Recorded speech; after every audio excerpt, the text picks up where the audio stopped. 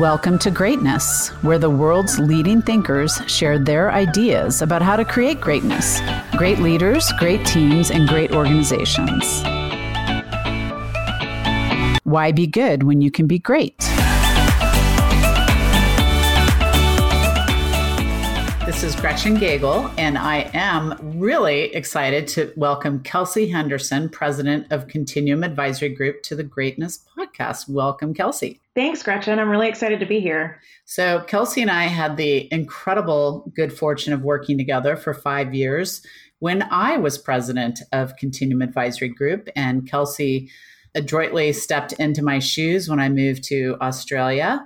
We've just finished Women's History Month, and both of us had a lot of activities related to that in the construction industry and International Women's Day. And so we thought it would be a lot of fun to record a podcast about women in construction and kind of, reflect back on where we've been, where we're headed, et cetera. So yeah, Kelsey, I'm really excited to spend some time reflecting about women in construction with you. Awesome. Yeah. So March was National Women's History Month. And then also in the U.S. when we celebrate Women in Construction Week and in lots of countries internationally as well. There's lots that I'd kind of picked up over the years about the history of women in construction, but I thought it would be kind of fun to dive into that and, get a little bit more educated about some of that history and the timeline. So when I started digging around, one of the earliest things that I came up with was from 13th century Spain, where there were references to women working as day laborers, building a new cloister for a church.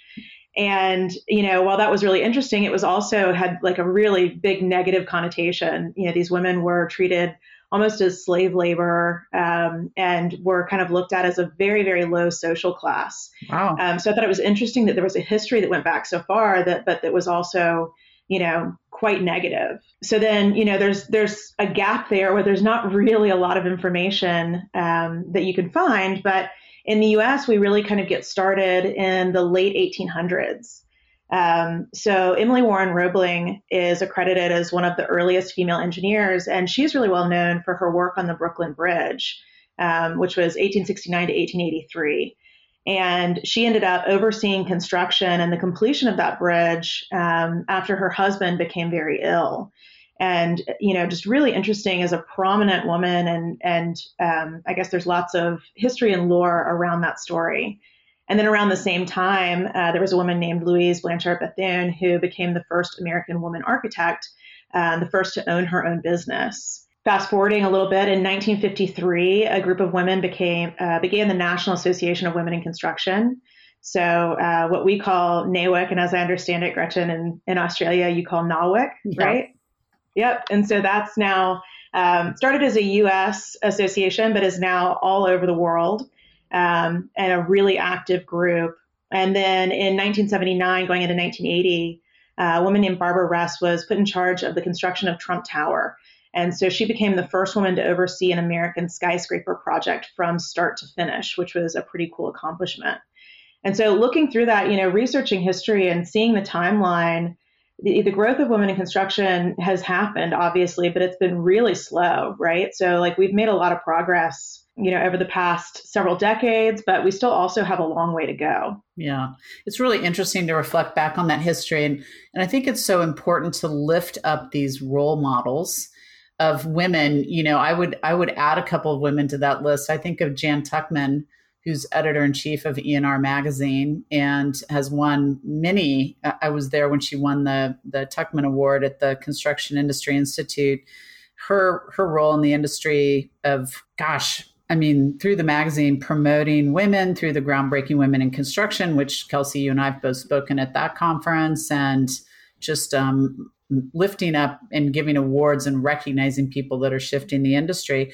And a personal person that jumps into my mind is Alice Hoffman. She was the lead owner's rep on the Baltimore Ravens Stadium project in the early 90s. She and I worked together. I always remember what year it was because she took the entire executive team out to do Outward Bound in the woods, which at that time they all thought were crazy. I was 6 months pregnant with my son, and I said, no, I'm not doing the trust fall. I trust you, but I don't trust you to catch me when I'm 6 or 7 months pregnant.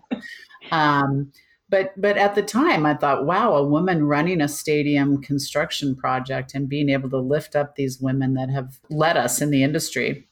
It's interesting how I kind of got into construction when I left FMI and went to run a women's foundation for 5 years, and then I came back into the industry after my time at University of Denver to Continuum Advisory Group, and my girlfriends were like, "You work in construction?" Like they only knew me in this other life. They didn't know that I'd come from 11 years at FMI, and I said, "Yeah, I love the construction industry. I mean, we really build and maintain the assets of society. Like if you want to eat in a restaurant or fly out of an airport or drive on a road or have a baby in a hospital, that all has to get constructed." My dad was a construction equipment dealer, and he was a dealer of Komatsu and Barber Green pavers. And my grandfather was not only president of AED, the Association of Equipment Dealerships, but a lifetime award recipient. I had the good fortune to be there in San Francisco when he received that award. I was 21 years old at the time. And after a brief time in manufacturing, running manufacturing plants, it's so funny how I ended up at FMI. I answered an ad in the newspaper. Who actually gets a job answering an ad in a newspaper these days?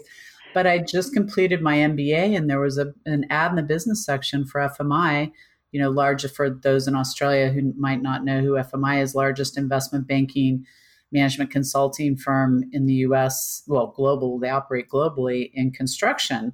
And I thought, this sounds like fun. I really love the industry. I grew up in it. And there you go, 11 years there and 5 wonderful years at Continuum Advisory Group, and now Greatness Consulting, operating over here in Australia, helping the construction industry here. So it's a great industry full of wonderful people. And I'm sometimes frustrated that our image isn't a little bit better, that we don't garner the respect I think that we deserve sometimes for building and maintaining the assets of society. And Kelsey, you grew up in a construction family too. Yeah, I was going to say that's really interesting that both of us kind of have that family tie. So I'll start with my mom. My mother actually went to carpentry school instead of college. And she did not work in construction when I was growing up, but she was always doing projects around the house. And it wasn't until years later that I learned that she was actually working in commercial construction while she was pregnant with me. And at one point was even wearing her tool belt draped across her shoulders when it wouldn't fit around her waist anymore. Wow. And, when I was growing up, she wasn't doing that work. And I just didn't know those stories until much later. But I always thought that was really interesting. And my father worked in construction as well, both residential and commercial. His father was a home builder. And so it was very much a family of construction. And I remember as a little girl, touring different job sites with him on Bring Your Daughter to Work Day. And the only women I ever saw on any of those sites were secretaries in the trailers or in the offices. So, I don't think as a child, I didn't see a future in construction for myself. It wasn't, a direction that I thought I would end up going. I think looking back, I always had an interest in architecture and design and even real estate, but I don't recall there being like a lot of programs or opportunities that encouraged development in those areas when I was going through school. But then, fast forwarding several years right out of school, I ended up working for a multifamily company. And I worked on kind of the sales side of the business and leasing, but they were also into development and construction. And I always had an interest in what was going on that side of the business. And then in 2008, I began working with a consulting team at FMI that was focused on the residential building industry. And then 2010 is when we started Continuum Advisory Group.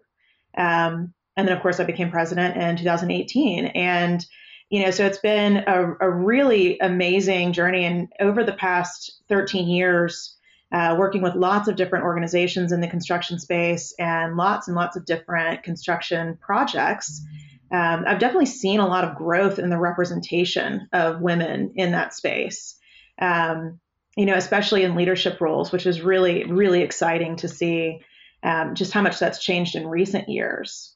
So, I've got a little bit of data that I dug up as far as kind of where we are as an industry. I think overall the percentage is still quite low.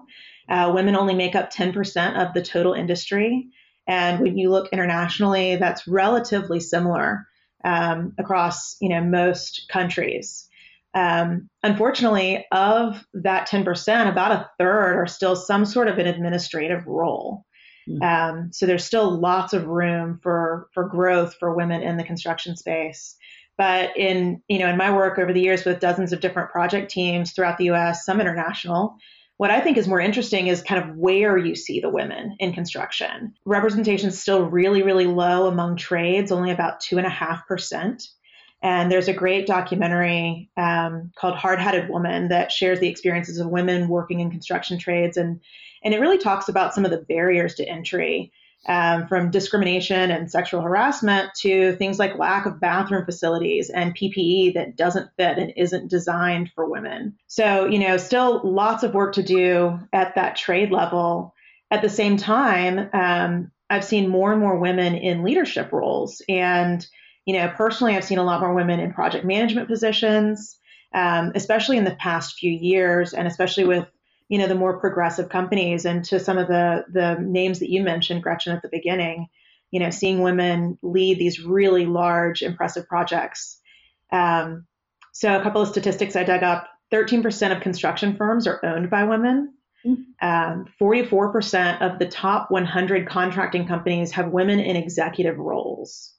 I think that's a really meaningful statistic. And we've seen lots of research, not just in construction, but across all sorts of organizations, about the impact of diversified teams and how much more effective teams and companies are when they are more diverse. So I think that's pretty impressive that there's, 44% have women in executive roles.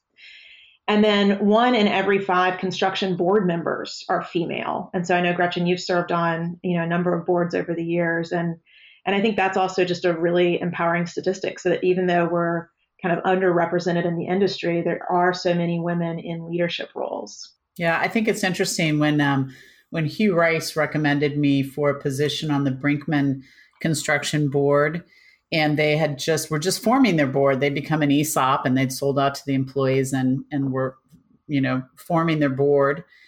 And the recruiter called me and said, that they want to bring on one outsider to begin with, and then another one the next year. And we really think you're a great candidate. And I said to him, did you tell them I'm a woman? Because you wouldn't think of a construction company bringing on a female as their first outside director, right? Mm-hmm. Which I am on their board, and they're a very progressive company. And I think they understand that diversity is really critical. I'm curious, Kelsey, I'm going to ask you a question before we also dive into some of the efforts that associations are making to change this.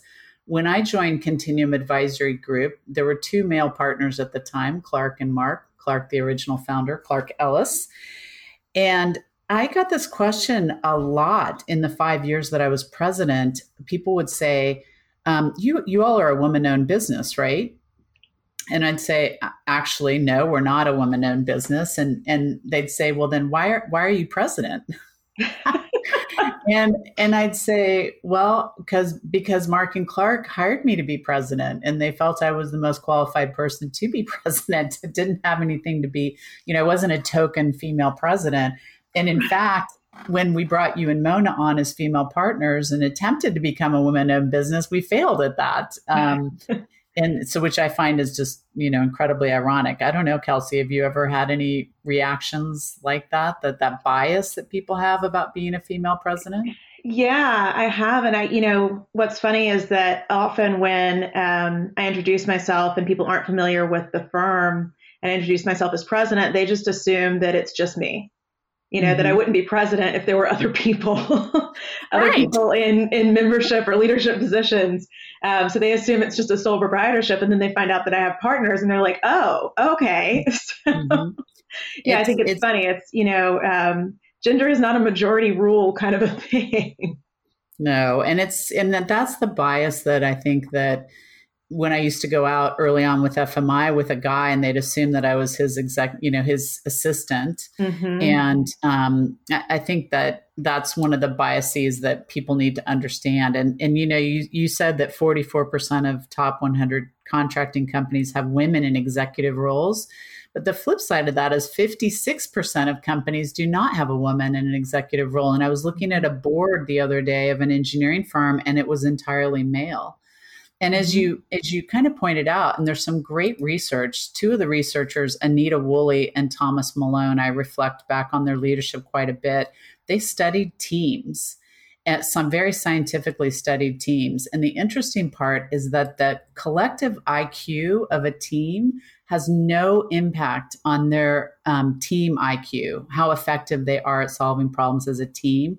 The number one factor in intelligence of teams is whether or not there are women on it.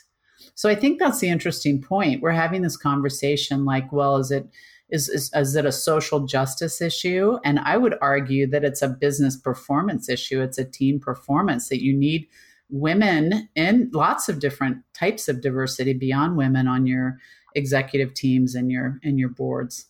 Yeah, I agree completely. And, in looking at the history of women in construction and finding some of these statistics, there are a number of different studies and pieces of research that back that up. And I think, maybe we can link some of those in the episode notes to share with folks, because I think it's really interesting reading. And as, for women who are looking to grow within their organization or looking for, positions in leadership in the construction industry, being armed with that knowledge to say, yes, I deserve this, and here's what I can bring personally, but also, here's some unbiased research on what women can bring to teams and to organizations and to these roles. Mm-hmm. Yeah. And so you touched upon that there's a lot of industry associations out there that, at my time at Continuum Advisory Group, and the team has continued that, and in my time over here, trying to look at ways to affect systemic change in the industry, not just around women, but, well-being. I mean, we have the highest suicide rates. We're seen as Stephen Mulva the other day, CII said, dirty, dangerous, and dirty, dangerous. I forget what divorce or something like that. It was like the 3 Ds of construction, right? And we do have an image issue, but I know you've continued to really be involved in some of the industry efforts to affect change. Yeah. And so Continuum Advisory Group's active in a number of different industry associations, including the Construction Industry Institute, CII, the Construction Users Roundtable, CURT, the Lean Construction Institute, lots of others. And so, before I talk about kind of what I've seen recently, I think it'd be interesting, Gretchen, for you to share kind of from early days at FMI, when you were participating in those associations, were you often in a position where you were the only woman in a room or one of few? Was it unusual to see women participating in those groups? Yeah, absolutely. So I joined FMI in 1994. I just realized I have my 35-year anniversary of leaving engineering school. That made me very sad that I've been out of engineering school longer than many of the people listening to this podcast probably. At the time, I was the second woman hired in 47 years at FMI. Cynthia Paul was the first. We had 170. I don't know how many consultants we had, investment bankers, but we stood out, 2 of us. Second female shareholder, third, our CFO was a shareholder. So yeah, I'm showing up at the Construction User Roundtable. I started the Owner Services Group at FMI at about the same time Greg Sizemore was really getting ahead of steam with the Construction User Roundtable. So I joke that Greg and I kind of grew up together. I tried to use it to my advantage. It's interesting how you view things. You can say, well, it's a disadvantage to be a woman in the industry. And I thought, well, there's not that many tall blonde Gretchens walking around these cocktail parties or speaking, so people would remember me. The funniest story is when I came back into the industry, I'd changed my last name after my divorce. My name was Gretchen McComb when I was at FMI. And my very first event was a CURT cocktail party. And somebody walked up to me and said, I swear you're Gretchen McComb, but your name tag says Gretchen Gagel. Like, how could there possibly be 2 blonde Gretchens in the construction industry, right? Mm-hmm. So I tried to treat it as an advantage. Did I experience uncomfortable situations or, feel out of place or whatever. Absolutely. But, I tried to think of it as, hey, I'll stand out in the crowd and they'll remember who I am. Yeah, absolutely. And I know that you and I have joked about that before that, after going to one of those events a couple of times, especially after speaking, everybody knows your name and wants to come up and say hello. And then you're going through your mental Rolodex of, they only have to remember a few females and you've got to remember everybody else. I have a very funny story. I was at a Quanta Services conference for utility executives, and I introduced myself to someone the second night, and he goes, "Oh, we met last night." And I looked at him and I said, if one of you guys would dye your hair purple, it would be awesome. I'd be able to pick you out of the crowd because they all, the blue blazers, and they're all about the same age. And it's very interesting. But it is great. You talk about the global part of this, Kelsey, and it's been great to come over to Australia and see that people care about this here too. And not just gender, as I said, I've just been named to the Construction Industry Culture Task Force here in Australia, which is a national group working with Scott Morrison and the leaders of the different states and territories on how do we have some type of a culture standard that companies sign on to about pay equity, about gender diversity, about employee well-being, about our image, that we want to attract the most talented people into the industry. And I think that's part of the important part back to the research about, and the good news, I literally just pulled this up as Kelsey and I were preparing for this, an article that Australian female construction apprentices have more than doubled from 2010 to 2020. Now, that may be a doubling of 2 to 4%. I don't know what the actual percentages are, but at least we're seeing some progress in the industry. Yeah, that's awesome to hear. And then, back on associations for a second. I mean, I think we've seen a dramatic difference over the years, even just in the time that I've been engaged and participating. When I go into a CII meeting and walk into one of the committees, there are multiple women on every committee. It's really exciting to me. I find it interesting that only, even though the industry is only 10% women, we're so strongly represented in these associations. And then communities like the one that you just mentioned that are centered around industry advancement, not just for women in the industry, but for how we improve and grow overall, like initiatives like CII's, Operating System 2.0 and looking at, how we really dramatically change the future of construction. So it's very exciting to see. It is. And it's very interesting. When I came to Australia, 2 weeks after I arrived here, I gave a speech at the Australian Pipeline and Gas Association about energy company contractor alliances and some of the lessons we had learned in the United States through San Bruno. We hadn't had the fires also yet. This was pre-California fires and pre-PG&E bankruptcy, but that was the topic. But I heard Steve Davies, the CEO of the Australian Pipeline and Gas Association, had a panel. And in front of the audience, he said, "I'm embarrassed to say that there are no women on this panel, and we need to do something different about that." And I just want to acknowledge that, which I thought was really brave to say in front of the entire audience. So I had coffee with him a few weeks later and said, "Hey, let's start a women's leadership program." And I've spoken at one at the American Gas Association. It's doing great things. And the good news is that we started that program and we've had 74 women go through it, and they've increased their female membership from 19 to 23% in less than 2 years. And 90% of the women report an increase in confidence, for example. The downside of that, Kelsey, is that I was a brand new person here in Australia, and I knew that I risked branding myself as a women's leadership person. Mm-hmm. Because however people engage with you first, that's really what they're kind of going to see, right?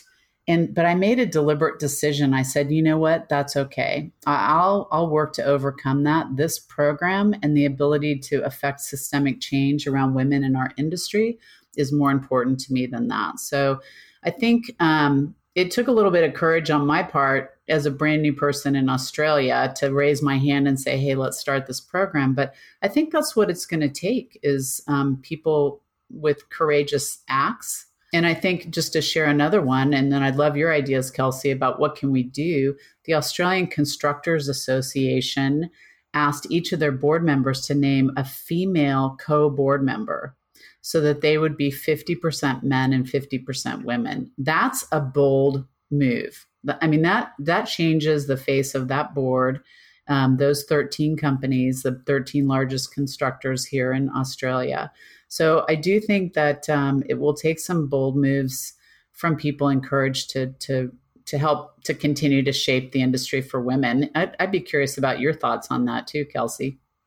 Yeah, I love that. I mean, that is a really bold move, as you said. And, in researching it, there are so many larger construction companies in the U.S. that have started their own programs.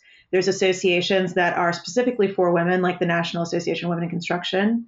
And then there's events like Groundbreaking Women in Construction, ENR's event that you mentioned. There are things like that. But then there are also, leadership groups and councils and groups that are intended to empower the growth of women in the space that are associated with much bigger associations that are not just for women, if that makes sense. So CII, CURT, others like that.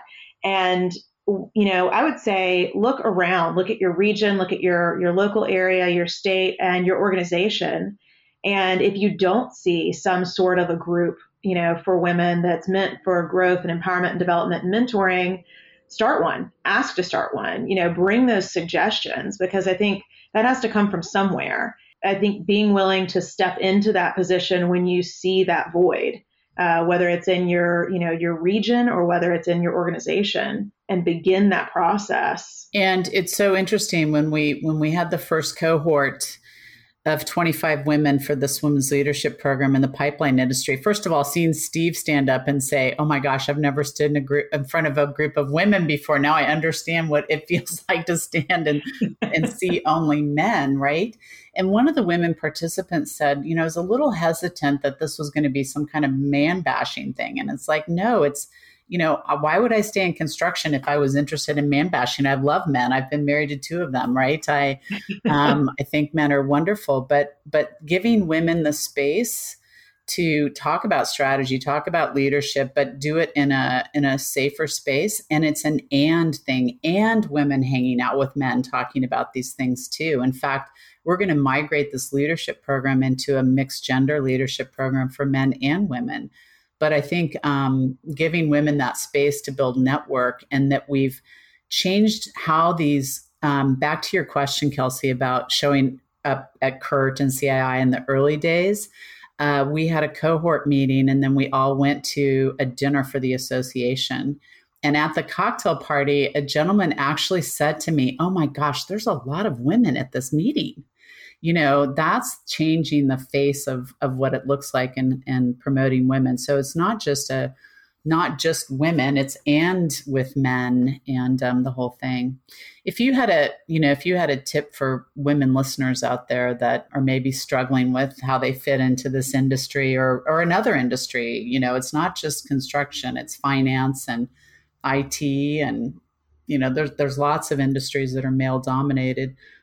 What advice would you give to those women out there listening? For me, so much of it comes back to mentorship. And it doesn't have to be finding a female mentor. It can be finding a male mentor who, has had a lot of experience in the industry and who is interested in supporting and building up women as well. And, we're finally at a place now in, the spring of 2021 where hopefully we'll be having opportunities to go back to in-person networking and things like that. But, in the meantime, get on LinkedIn. Look for other women in the space who you admire or who are doing things that you think are interesting, and connect to them and reach out. I've definitely done that myself. I've had other women in the area who aren't even necessarily in construction, but who are in kind of emerging leadership positions, reach out to me and just say, "Hey, I saw that, I'm in Raleigh, North Carolina, for those who don't know. I saw that you're in Raleigh, and it would be great to get coffee and just, chat and pick your brain about, how you ended up where you are, and maybe get some advice from each other." So I would encourage any opportunities like that. And it's going to take, some leaning in, right? Like some reaching out and creating some of those opportunities for yourself. The thing I would add to that, we spend a lot of time talking about sponsors in addition to mentors. And I think one of the most exciting things that I've experienced in my life is being your sponsor, Kelsey, and really advocating for you as the next president of Continuum Advisory Group. And I wasn't smart enough to have a sponsor. Hugh Rice was my mentor at FMI, but I don't think I was smart enough to ask him to be my sponsor. But I've learned a lot more about that. Kelsey, it's been so wonderful to have you on the Greatness Podcast, and we're going to be sharing this on The Built Revolution, your podcast as well. I miss you. I miss working with you. I miss being able to sit down and have a glass of wine together, but hopefully over the next few months, I'll make it back to the US and we can make that happen. Thanks, Kelsey. Yeah, thank you so much. It's been really great to chat, and I'm looking forward to actually seeing you face to face sometime soon. Interested in hearing more? Visit us at greatnessconsulting.com. Thank you.